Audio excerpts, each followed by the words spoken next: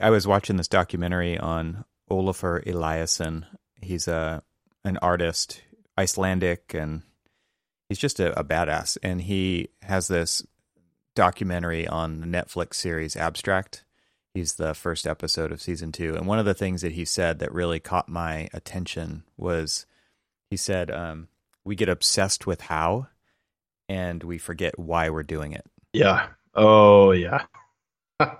And that to me kind of sums up what you were just talking about, right? It's like you get so like nose to the grindstone survival mode, and you kind of get into the weeds and you forget that, like, why did you start doing this in the first place? I think architects in general get to that, right? Where it's like, why am I even in this profession? Like, I used to love it. I hear a lot of people say that. I was in love with this, and I don't even know anymore.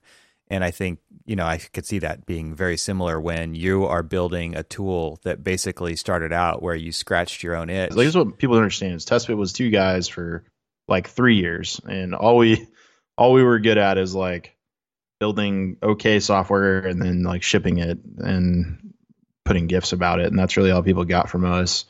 And now it's like, okay, maybe I should do some more thought leadership, or I don't know, expose the internet to my brain a little bit more. Hold on to that for a moment. Let's do like let's do a proper intro here.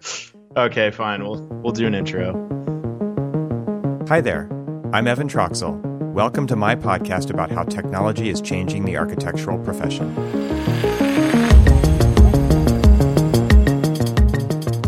Clifton Harness, welcome to the show.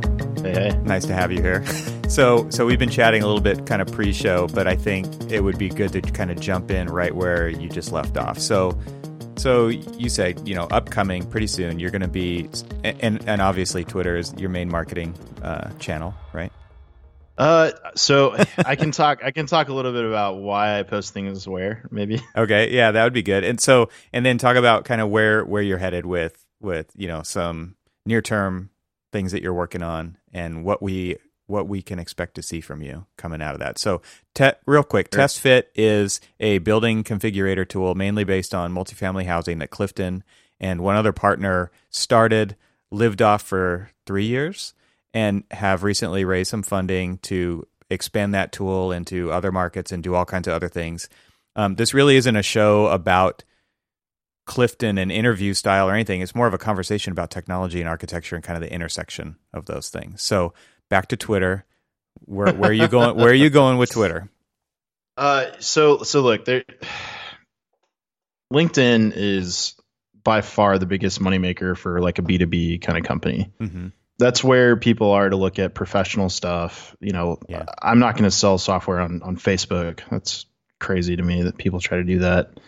And Twitter is this really fun kind of intersection between what I would, call like people are less aggressive. They're not going to be like angry at you for making something.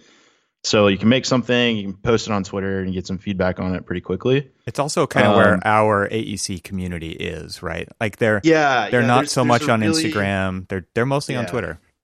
It's a really healthy group on Twitter. People are excited about new technology on Twitter. So there is maybe a bit of an echo chamber problem because you're not getting like rank and file people who are not on the technology scene. Like, so what I'm saying is like, you might post something and get a lot of positive feedback on it, but you're never going to get the negative stuff. So there's maybe a weakness. I'm okay with people being really critical of features and stuff. Like I'd rather hear it during R&D than hear it during sales pitches. Right. Yep. Also, like anybody can respond to stuff on Twitter, which is great. We use sometimes the little the vote. Like you can do a poll. I think we did one on. We were trying to decide whether or not we're going to do wall thicknesses in TestFit, and you asked the question, and I think the result was 50% of people want wall thickness, and the other 50% don't. So such we're a decision maker. Yeah, we're like, oh, this is great. We can make an informed decision now. Nope. It's also a great place where you can actually post GIFs, right? Yeah, GIFs. We love GIFs, and they're kind of got the attention span for millennials that we need. 10, 30 seconds gets the point across, and it doesn't require them to read, which some people like to get down in the dirt and kind of read a bunch and write white papers, and we just haven't really found that to be, it's getting the more and more academics that start to get turned on to test fit, the more we probably need to start explaining things a little better. But right, they bring just a whole different ballgame of questions, which is great. So as far as this upcoming tweet storm that you're kind of formulating right now, you posted, okay, and my reply on your post was that, like, now we know that generative design has finally made it, because you posted an image of bathroom layouts. Yes. So look, we're going to work on automating things that high quantity items. Yep. There's a lot of bathrooms that get designed in the world. So and they're not just rectangles. They're not just rectangles too. So we're going to focus on stuff like, can we automate, fixture counts and keep people accountable to what's in IBC just from the get-go. That one's super easy. And, big shout out to Upcodes for building a little tool that they've got that we use to sort of check our math. People haven't checked out Upcodes. Yeah, definitely. Living on a rock. Really excited about what they're doing. And yeah, so bathrooms is one thing. Stairs, some guy on Twitter was talking about stairs the other day, and I was like, yeah, we're working on that right now. Yeah. Which you wouldn't think, like, if it were me, I probably would just copy the stair that I used in the last project and reuse it over and over again. But different projects have different floor heights, different needs. Like your every tread project has different floor heights. Yeah. So different exiting width requirements, stuff like that. Oh yeah, and that was another. We talked to the engineers on our side, and you sort of explain, okay, if the stair is 48 inches wide, what capacity does it have? And it's a great opportunity for the engineers to learn about life safety. So we're really, really, trying to automate the stuff that is annoying, like life safety compliance, so that architects can focus more on design solutions. Yeah. I said this the other day internally, but I was like, I asked my team, are we a feasibility tool or are we a design tool? I think someone said that we are a feasibility tool that flirts with design. So I don't know if that's necessarily true. I think lots of people can use it as a design tool, but there is definitely a difference between feasibility and design. So. Yeah, and the reason I said that we've reached like peak generative design or it's finally viable is because, like, internally we've built a parking lot tool that is the thing most people talk about. And it's because it's such a pain in the ass and nobody ever wants to do it again that is the thing that has the most mind share, right? And I think it is all about automating these low-level things that nobody really wants to do, but they have so many hours stuck in these things, laying out plumbing fixtures, the right distances between them, the right clearances, and that's all code-driven stuff. And anytime that stuff can be automated, I would much rather spend my time somewhere else, right? And in your tool, the thing that you posted, that's exactly how everybody does it. They start with rectangles, and because it's all about clearances, right? Nobody knows what the fixtures are. Nobody knows a lot of things at that stage. But at that feasibility study level, you just want to make sure it fits and that it could turn into reality, because you could easily swap out a sink rectangle with a sink later on, right? A 2D sink and then a 3D sink and whatever you need. But that to me seems like you just have a natural pipeline all of a sudden, whereas before they were just dumb rectangles in AutoCAD. Yeah, like this is maybe an unpopular opinion, but Revit's an amazing documentation tool. Yeah, by far, like killing everybody else in that regard. But I think when people try to use it as a design tool, especially for highest level kind of building components, this wing of this building is at this angle, and when you're trying to make those decisions, dealing with a pretty heavy BIM model with a whole database behind it, it's pretty hefty, and users want more of a low latency experience. So, just try moving a bunch of objects in Revit. It takes forever, right? Yep. Yeah, don't you think, though, that comes from, like, mobile computing? Right now, it's like you got a phone in your pocket. You swipe up from the bottom of the screen if it's an iPhone, and everything is there's zero latency. It's perfect. Let's just say most of the time, it's absolutely perfect. The animations, the responsiveness, the way it interacts with you, and that has set a level of expectation across the board for software. And so when you get, and obviously, like, we understand why things take longer, but then sometimes we don't, right? You're in Revit and you move one thing, and all of a sudden the blue spinning wheel comes up for a long time, and you're like, what did I do? And so then people would just get frustrated with that kind of thing. And so you're talking about having a low latency design tool, and you're right. All you really need are rectangles because we understand the abstraction of what is actually happening in there, and we do expect it to happen quickly. And I think that's probably one of the best things about TestFit is just how fast and responsive it is, and it feels lightweight. Right? I know there's a lot going on in there because I can see it. I can just see what it's showing me on the screen, but it's so responsive and so fast to me. Like that's a huge feat that you guys have pulled off. And I know you're not doing the full 3D Revit database thing, but you got a lot of 3D in there, and you're doing a lot of calculations. Right. We have the amount of 3D that you really want at this point in the process. Yeah. Like you don't want right. You got to build tools for the task at hand, and so there might be some people that are like, well, how do I do a round trip from TestFit into Revit back into TestFit where I can grab my walls and grab all my things that I need? And I'm just like, no, you don't do that. You make the decision that we now need to document this building in a more higher level of detail design tool, and then you basically push it out.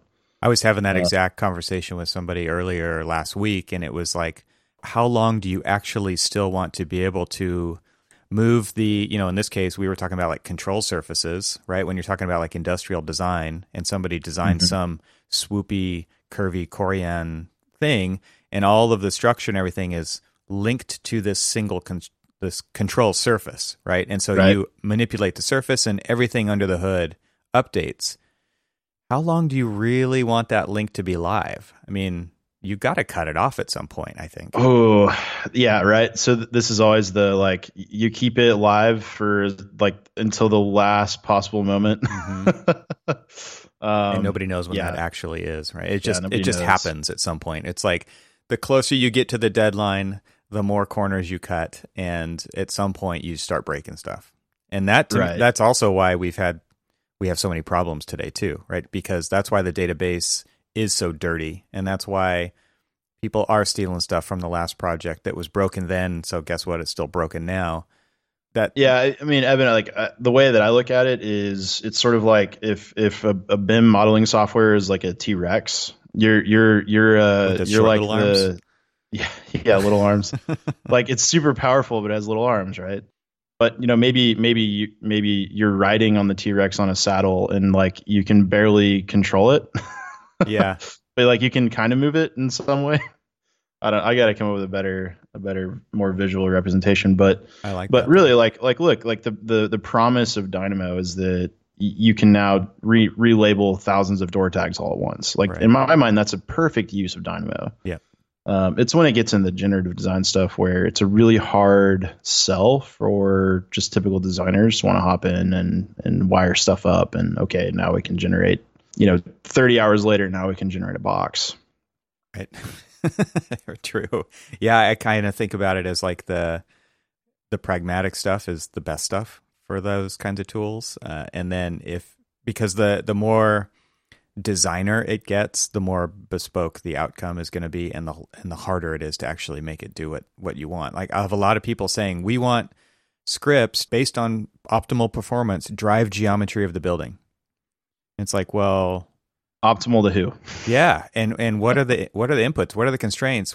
There's so many things there that it's like that is so easy to say and so difficult to do. And then how do you make that go across to another project? Like it's going to break. It's going to break, and it's going to break, and it's going to break, and then pretty soon you have a full-on application instead of a lightweight script. So instead of solving the problem for a lot of projects, you end up solving it individually, which is right back where we're at. And so, capital A architecture is really designed for the 1%, which is funded by the 1%. And if we aren't willing to kind of step back from that as a profession and say, how do we make architecture for the other 90% or the 99%, and give up some of that bespokeness of the capital D design and architecture, how are we actually going to change the world? You can't really do it one building one glass tower at a time. On that note, I don't know if it really helps the 1% argument, but we've got a customer in Austin. He's Real estate developer. He's been in the industry for 30 years, and he's a whiz at financial modeling. He's got a pretty small shop. They're pretty efficient. They'll do maybe 300 or 400,000 feet a year. But we trained him, and he just sort of made a comment like, I've been in this industry for, multifamily industry for 25 years. I've never drawn my own site plan until today.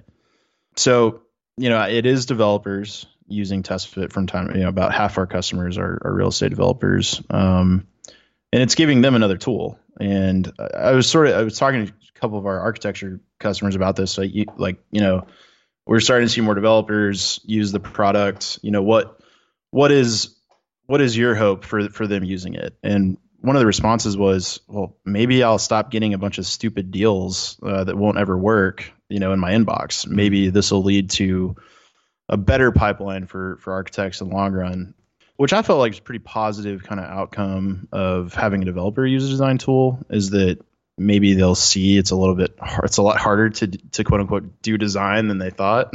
Yeah.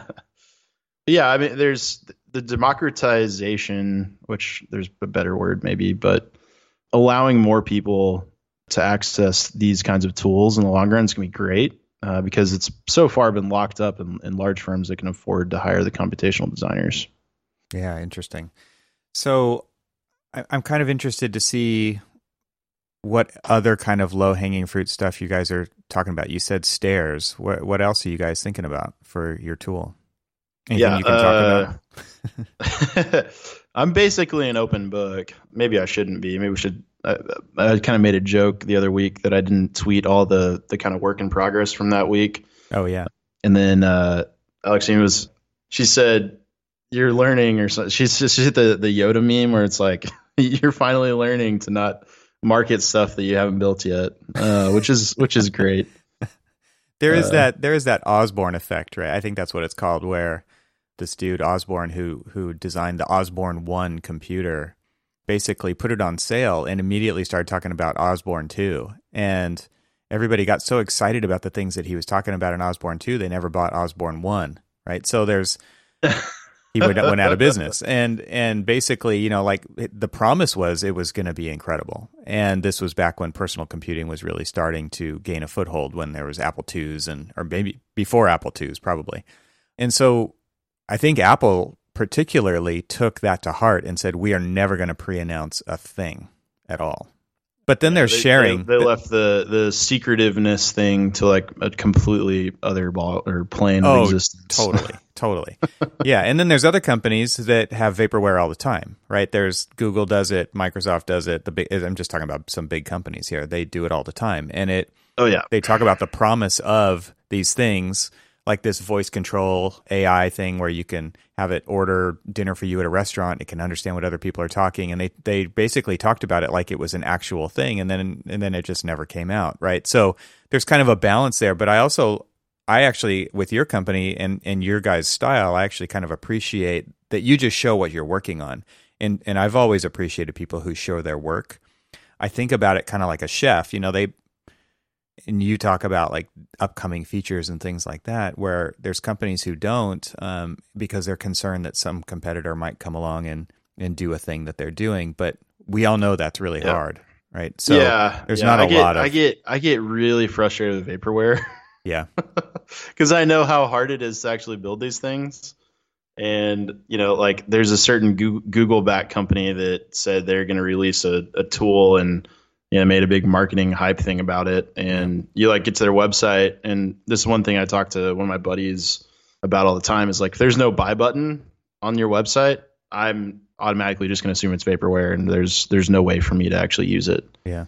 Some companies do that for sales. Like they just want to custom provide like a estimate for, what specific company will need to pay. So that way they don't let you immediately start a demo. But look, if you're a Google-backed company and you say you have a tool, then by God, I should be able to use that tool and tweet about it. Until I can tweet about it with GIFs, it's not a real tool. So it's a good bar.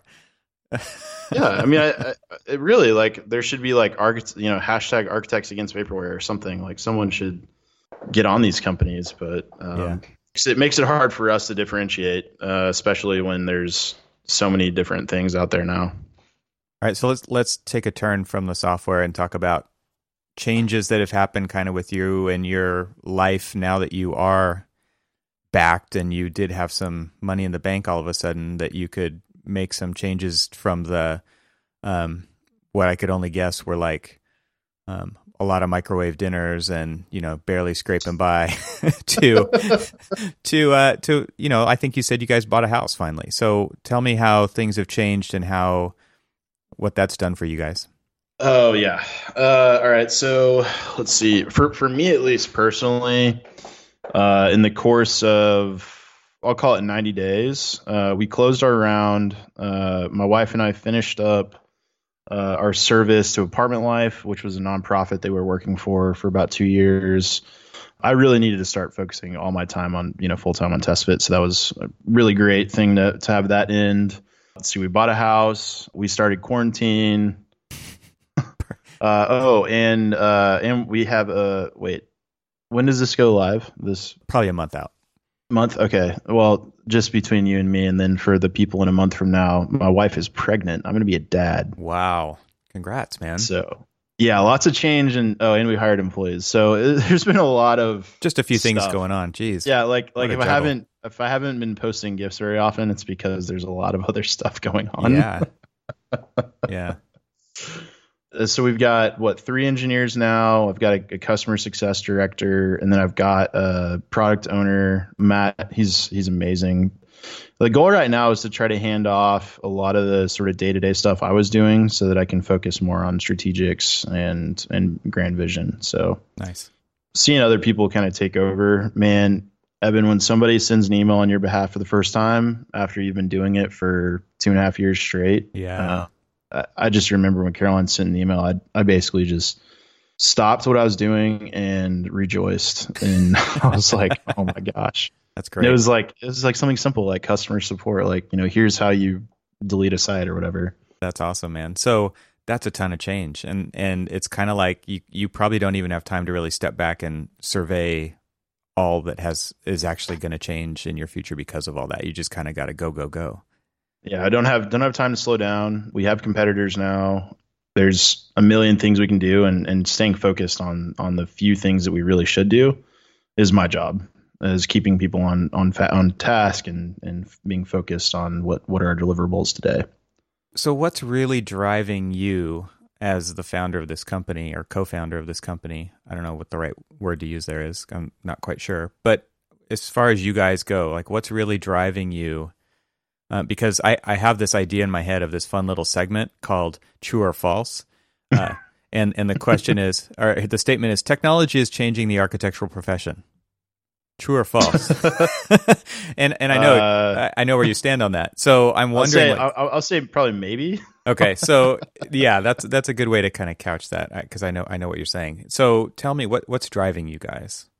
Yeah, so my motivation is that we're the gold standard. In my mind, we've got the best configurator available to people at large. They can download and use immediately.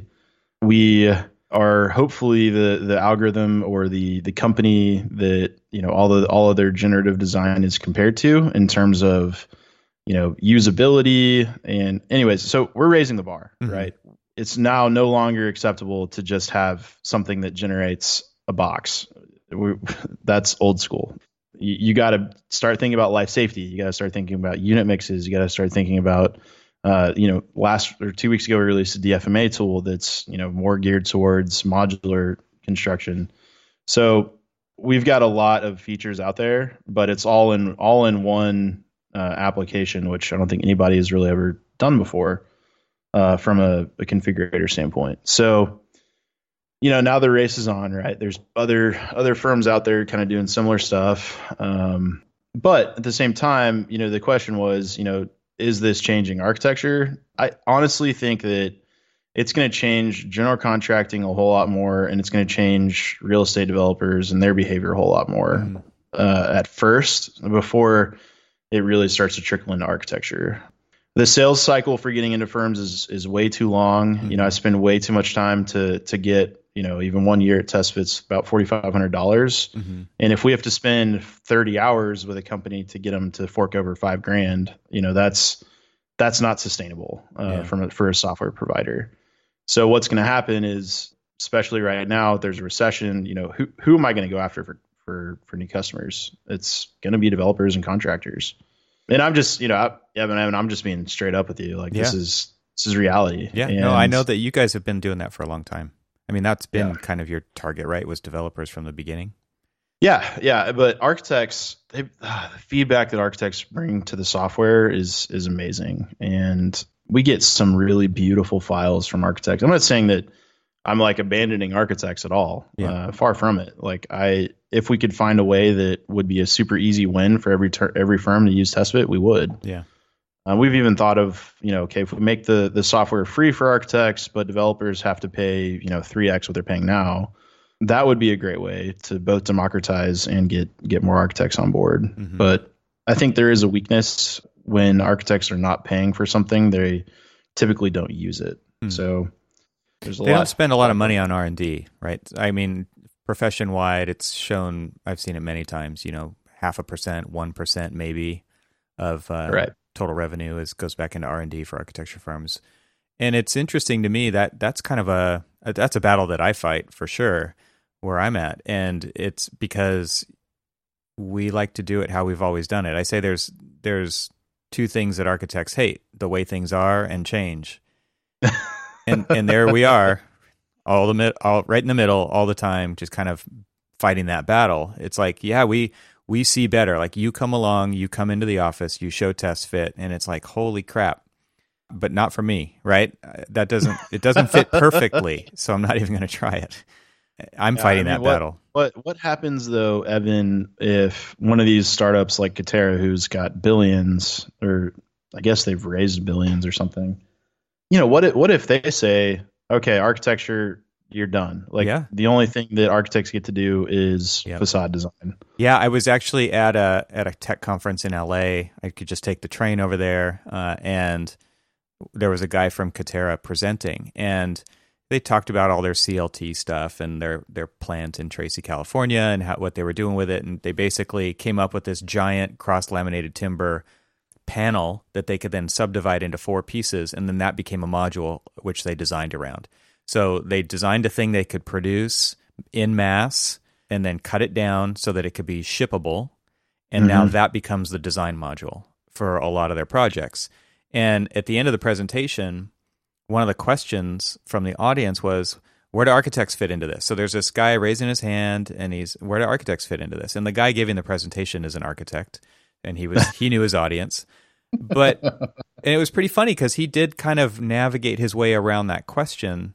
But the answer really was, we don't care. We don't really care about architects, right? That's why we're doing it all ourselves. Because I think the writing has been on the wall for a long time. The only reason people use architects, for the most part, I'm generalizing here, is because they need a building permit with a stamp. They need a stamped set of drawings to get a building permit by an architect or an engineer. If the people paying for buildings did not have to use an architect, do you think they would? That's a great question. Okay, so I have anecdotal evidence on that one. Talking to, he's an older gentleman, maybe in his 50s, maybe 60s, out in California. He worked as a developer for a long time, and he's now retired, and he was generous enough to give me 3 hours of his time. Because what I'm really interested in is the value that we create at TestFit, or an architect at the very beginning, like the feasibility study, is the value that there's now something that the development community can relate to. Like, we've generated a product that they can now go figure out how to sell it. And, I think he said, like, the fact that you can generate the thing that have a product for us to go look at and sell is critically important. It's something that we wouldn't be able to do on our own. Because, they can do the financial model pretty easily in Excel. They can do all these other things. They can look at land and they can have an idea for it. But it's creating the vision for that land that really the architecture community gets behind and creates. So I don't know. Like, I've worked at Streetlights Residential is a kind of vertically integrated firm where we were doing architecture, design, we were doing construction, doing general contracting, doing the development, and we still subcontracted out CDs to another firm, and we didn't want to do the CDs. I mean, architecture is always going to have construction documents. That's never going to go away. But I mean, I think developers are in the mood to vertically integrate because they're going to have to. And that means that architecture firms are going to be, the new architecture firm is going to look pretty different. It's going to look more like a master builder than anything. I could push back on that and say I don't think that architects really need to do documentation. I think that that's not where their value is. I don't think they're ever going to outdraft a general contractor or a construction outfit. And I think that the big push that I've seen with automation is to automate as much of the drawing as possible, right? I mean, people spend more of their time modeling than drawing, and maybe to you that means the same thing. Is that what you're talking about? I mean, I think a little bit, but remember, 50% of firms have not adopted BIM in the U.S. Right. So, you've got a whole problem of people just being happy making money, selling hours, and right. And then the software providers like AutoCAD or Autodesk providing AutoCAD, they're still going to make their annual kind of maintenance fee on that. They don't want that well to dry up. Yeah, like it's a big deal. You don't want to just like throw away your cash cow for no reason. So you're gonna have to show. Like, I think if you're a 2D CAD firm, TestFit would be a hell of a gateway drug to get you into BIM. Yeah. So I mean, I've seen some firms convert, but if you're not doing it with conviction, you're not going to do it right. Yeah, interesting. I mean, I think you're right. I'm shooting towards one small piece of the target versus the bigger picture. Really is that is the meat of the business, is in the service side, the drawing side. But I kind of go back to the idea that other professionals out there who are paying for the buildings to be built would prefer not to have an architect do it because that's wasted money, right? They're getting a set of drawings, they're not getting a building. And I'm generalizing with that because I don't think that's what architecture really is, but I think a lot of people think that's what architecture is. It's just the means to an end. Where that whole system of not needing an architect falls apart is when you actually need a guy to explain. It's like poetry. Like, you could create a poetry generator, but it's not going to be a great poem until you have somebody sort of set it up and structure it in a way. Mm-hmm. So like, think through design school, right? My first thing is, okay, I got my site. What is the arrival like here? There are things that designers do that, an algorithm is going to be completely incapable of doing. Yeah. Yeah. It's more of the experiential stuff that you're talking about. Yeah. You're still like, look, societal problems that architecture solves. Geez, right. That's never going to go away. And my key point there is, whenever I talk about that, is go look at Hundredfold Studio up in Montana, where they're working on projects. They're like probably the only nonprofit architecture firm, 501c3 that I know of, and the work that they work on is like, how do we make a clinic in Nigeria for people to come in and get a checkup? And they've got very different design constraints than you would have here. And they're able to democratize design in a way that the least of these can still access. Yeah, I think that we're kind of saying the same thing in different ways. I believe that truly is where the architect's value is, but it's not in actually doing the drawings to make that thing a reality. So I feel like we could get a lion's share of that design intent, the design value kind of work, if we were to reposition ourselves away from doing the drawings part of it. And that's where I see tools like yours and smart tools really taking that off of our plate so that we can actually prove it to the world that that's where our value lies, is in the idea part of it, and the synthesis part of it. Architecture should pivot to, maybe I'll call it more generically, but built environment problem solvers. Mm-hmm. and that'll open up your market share to like, okay, well, what if we can work on roads and highways? Right. You know, Absolutely. I've always thought that. why Why aren't why architects designing these overpasses and yeah, underpasses and all? yeah, Yeah. like are we really going to have the traffic engineers be the ones that really take, you know, it's an enormous amount of public money. Mm-hmm. And all the time it looks like crap. You know, someone should do something about it. Yep.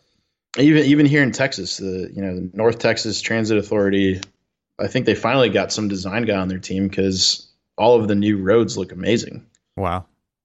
That's cool. I mean, that I totally agree with that. And I think, thinking about the future and how much things are going to change, I did a talk at my office about just the change that autonomous vehicles are going to bring. And I had done a bunch of research online and watched a bunch of videos and looked up some other talks. And it just really got me thinking about how much, thinking far enough out into the future where the majority of cars on the road or transportation is handled autonomously.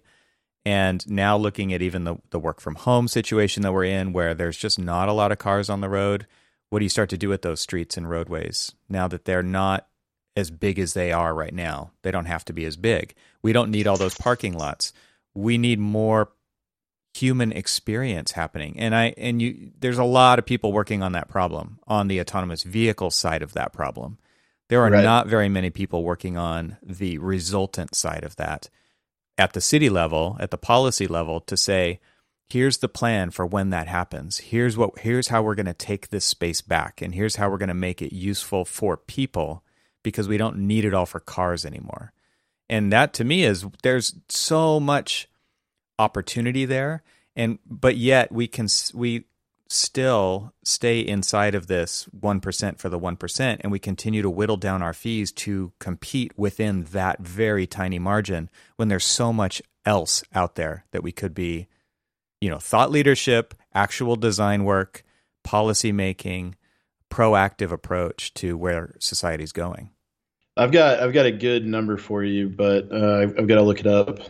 So, on the note of like things that keep me awake at night is like, I live in Dallas County, I live in suburbia kind of area now. And, what if the front yard setback was 20 feet instead of 30 feet? How much more dense could our entire community be? And wouldn't that be a more sustainable future for us? Right. Stuff like that. It just drives me nuts. And yeah. You add all those tiny little things up and it becomes huge. Yeah. Where you don't really know like why at the policy level they decided that, every house should have a 30-foot setback. Yeah. Like who makes that decision? And was it made in the 30s, the 40s? And so, maybe isn't it time to come back and in California, they're doing this right now with the ADUs, but could we revisit some of these policy decisions and hopefully come up with more density and more new urbanist solution to our housing problems, especially in Texas, where, God, we have like no public transportation, and the public transportation we do have has stations that are not surrounded in density. Mm-hmm. They're just like a park in the middle of nowhere, and you're like, well, why is there a station here? Well, I guess sense. Someone, it's sort of like the kiss and ride idea. But yeah, so the value of construction put in place in 2018 was 1.2 trillion in the U.S. So 1.2 trillion in the U.S. 2018. How much of that did the architectural community grab? Right. Do you have a guess? I have no idea. Not 10% of it. Okay, so 1.2 trillion. Architecture got 45 billion of that. Wow. So we've got to do something to, in startup terms, the serviceable available market. Yeah. The SAM only at 45 billion out of 1.2 trillion. Wow. Why isn't the AIA like fighting for? I don't know. Someone should do some we should create a what are they? The Bernie Sanders people get into a collective bargaining situation. That's interesting. The reason why I think a lot of that happens is because we can't get out of the old mindset, or the business is built on, again, going back to what we talked about earlier, with just firms being built on and not being able to change because the entire pipeline has been designed to do the thing that we're doing right now. There was an interesting article on Tesla where they kind of tore down the Model 3, and this website came out and said, they're at least 5 years ahead of everybody else for several reasons. I mean, I think they were specifically talking about their AI stuff in this teardown, but then they also were looking at the battery. They were also looking at who's supplying the parts. And one of the reasons they said they're so far ahead is not because of those things, but because of the other automakers are so dependent upon the systems that they've built, they won't be able to change those. Yeah, the current systems, the OAC contract, like the way that it's set up is just, it's a complete disaster.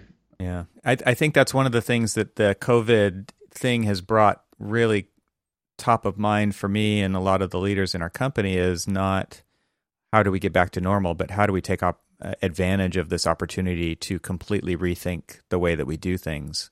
And it sounds to me like that's what you're also talking about on so many other levels, right? It's like, how do we reinvent? How do we actually cut off the past and just take a step into what's next?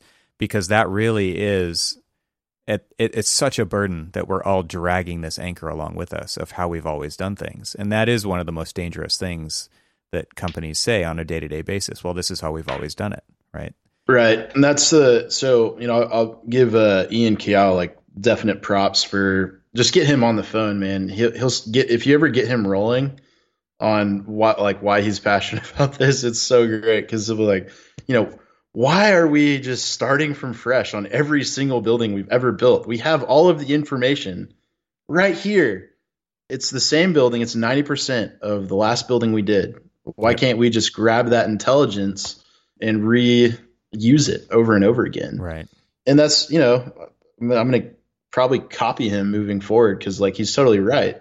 Yeah. If you look at TestFit, what we did was we captured my design intelligence and put it into an algorithm. And now TestFit, I'll comfortably say, a million apartment units, not buildings, a million apartment units have been generated by real users in our software. And, TestFit is now, you could say, the most experienced planner in the country when it comes to multifamily buildings. So, I mean, it's just the value of like pouring that information that we knew how to design something in the past. So let's just embed it into technology and into rules. Yeah. And as more companies like us do this, architecture is going to have to pivot, way faster. I'm just amazed at what one of my engineers can do in a week. Yeah, that's awesome. That's awesome to hear. So as far as like kind of getting to retooling the profession, retooling the future on many different scales, what are you seeing personally or what's something that you do personally? Like some kind of, I don't know, do you have a personal hack or a personal system that you employ to help yourself perform better, your company, tech, analog, digital, physical? It doesn't really matter. I'm just kind of looking for like what's a little secret recipe that Clifton you use to do things. Like you're doing a lot. How are you doing it? Get good people on your team. Use Slack for one. If you're not in Slack or any kind of work from home app right now, you're gonna have a hard time. But really, it's the guys on our team that are really helpful, and it's the customers that we have that give us feedback all the time. My source of truth is my customers, and I'm really motivated when they send me an email saying, hey, just like this morning, some guy couldn't solve a site that was more than 15 acres. That lights a fire under me to get stuff done. But I will say that, while I wish I had some grand plan sort of written out, I have not that. I have a tech tree that sort of has like ideas about where we should go. And then whenever customers sort of respond to those ideas positively, I kind of just have a mental note as what features we should work on next. It gets a little mental upvote there. Yeah. Oh yeah. Lots of mental upvotes. But we don't have release cycles that we have to hit. We don't have any of this kind of stuff. We're going to ship products when the software is really ready for people to use it. And we're in it's a creative process at TestFit, right? Like there's not going to be any one way that you should generate a parking garage. So we might need to go through 5 or 10 iterations of that before it's really ready for customers to use it. Seems to me like there's some opportunity for kind of capturing that across the board and using that to drive the next versions, or like Ian's trying to do over there at Hypar, where it's never start with a blank page. Here's great rules of thumb generated from all this other data that all these people are using and putting into the system so that the entire profession can get better faster. Yeah. The hard part is, how do you convince people to hand over what they consider IP? Yeah. And put it on a new platform. I mean, Ian's got his own problems you got to deal with, but like today they released, they now can do Grasshopper, So I'm super excited about how they're grabbing the computational design community. Mm-hmm. Our job at TestFit is, how do we grab just typical planners and typical people and try to get them excited about generative design? Yeah. Because there's not everybody in the world that's going to want to write a Hypar script and deploy it on Hypar.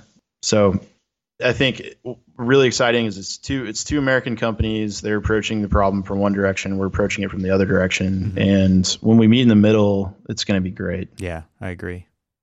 So who else is out there that influences you? Who you listen to? Who do you read? Ooh, right now, for sure, Dan Pink. It's like the creative age. I haven't heard of that one. I've read Drive. I think it's the next book after Drive. It might be the same book. I was reading that last week because we had an employee that talked about motivation, and mm-hmm. for me, it's all intrinsic motivation. I'm just super happy to be here. I don't need a carrot. I don't need a stick. Right. By far, my favorite thing is building features and seeing users use them and getting files. Like, even if it's a bugged file, just, oh my gosh, look what this customer built. That's a motivator on its own. That's got to be really cool. As we hire people, they don't have the same motivations, right? So Ryan actually read several books. Ryan, my co-founder. So my title for sure is co-founder. Ryan's the genius behind TestFit. I'm just the guy that claims credit for everything he builds. Ryan was reading a couple of books on management and motivation. So I'm 29 now. So I'm trying to approach every new employee we have with a pretty huge grain of humility, and that I don't really know how to manage you. So we're trying to figure out what that looks like. Yeah. That's cool. Okay, so last question before we turn this thing off. So where can people find out more about you and follow along with what you guys are doing online? LinkedIn is pretty good if you just want curated content. Mm-hmm. If you want a little bit messier, Twitter for sure. If you're an AHC and you're not on Twitter, I would encourage you to. It's a pretty healthy community. Yeah. When I say healthy, I mean people are positive about what other people are talking about. And if you have a problem that you're trying to solve, like I love Aaron Mahler's use of social media, because like if he has a problem he's trying to solve, he'll just like tweet it and then I'll get a response in 10 seconds. Right. And yeah, like you don't need to always ask for help within your own company. Like that's what I'm saying. It's a healthy community because people are there to help each other. Yeah. And it's always on. I mean, it's just hot all the time. Yeah. The Hypar Discord's been pretty cool because they're really curating a community there. They're trying to build a platform. I would stop by just to read some of the, like, there's people that'll type a lot of words, so you got to read some solid thought leadership. But yeah, I mean, I am planning on writing another thought leadership article. I've written one on LinkedIn. It's about architecture firm brain drain, and it got some angry, or at least 2 or 3 angry comments, but I'm okay with that. Can't please them all, man. Can't please them all. No, you're doing well when some people are against what you're doing, so it's fine. Yeah, I mean, you can also email me, clifton@testfit.io. I get like 300 emails a day, so if I don't respond immediately, it's because there's a lot of emails. Yeah, because you're drowning. And what's your Twitter handle, so everybody knows what that is? Oh, great. I think it's like @HarnessClifton, maybe. I think so. I'll put it in the show notes. How about that? Yeah, it's @HarnessClifton. @HarnessClifton. All right, cool. Well, I really appreciate you taking the time to hang out and chat today. I think there's a lot of cool stuff to continue to talk about over the foreseeable future. So I'm really excited to watch you guys grow and see what you guys do, but not just to get bigger, but just because you guys are solving really cool problems. So I think I really appreciate what you guys are doing. Oh yeah, we're trying to solve the annoying design problems that people have every day. We're not trying to be the driver of form, and we're not trying to destroy an industry. I mean, we're just trying to like keep architects from counting parking stalls every single time they want to count parking stalls. Cool, man. Well, thanks very much, and always good talking to you. Yeah, thanks for having me, Evan. Appreciate it.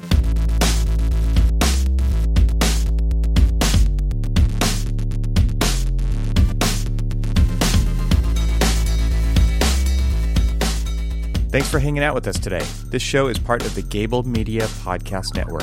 You can see all the shows at gablemedia.com. That's GABLMEDIA.com. You can help support what I'm doing here by leaving a 5-star review on Apple Podcasts to help get the word out, and of course, share it with your friends. I'd love to hear from you, so leave a comment on the website at trxl.co/podcast, where you can find every episode. You can also follow me on Twitter and Instagram and YouTube. Just search for eTroxel. Talk to you soon.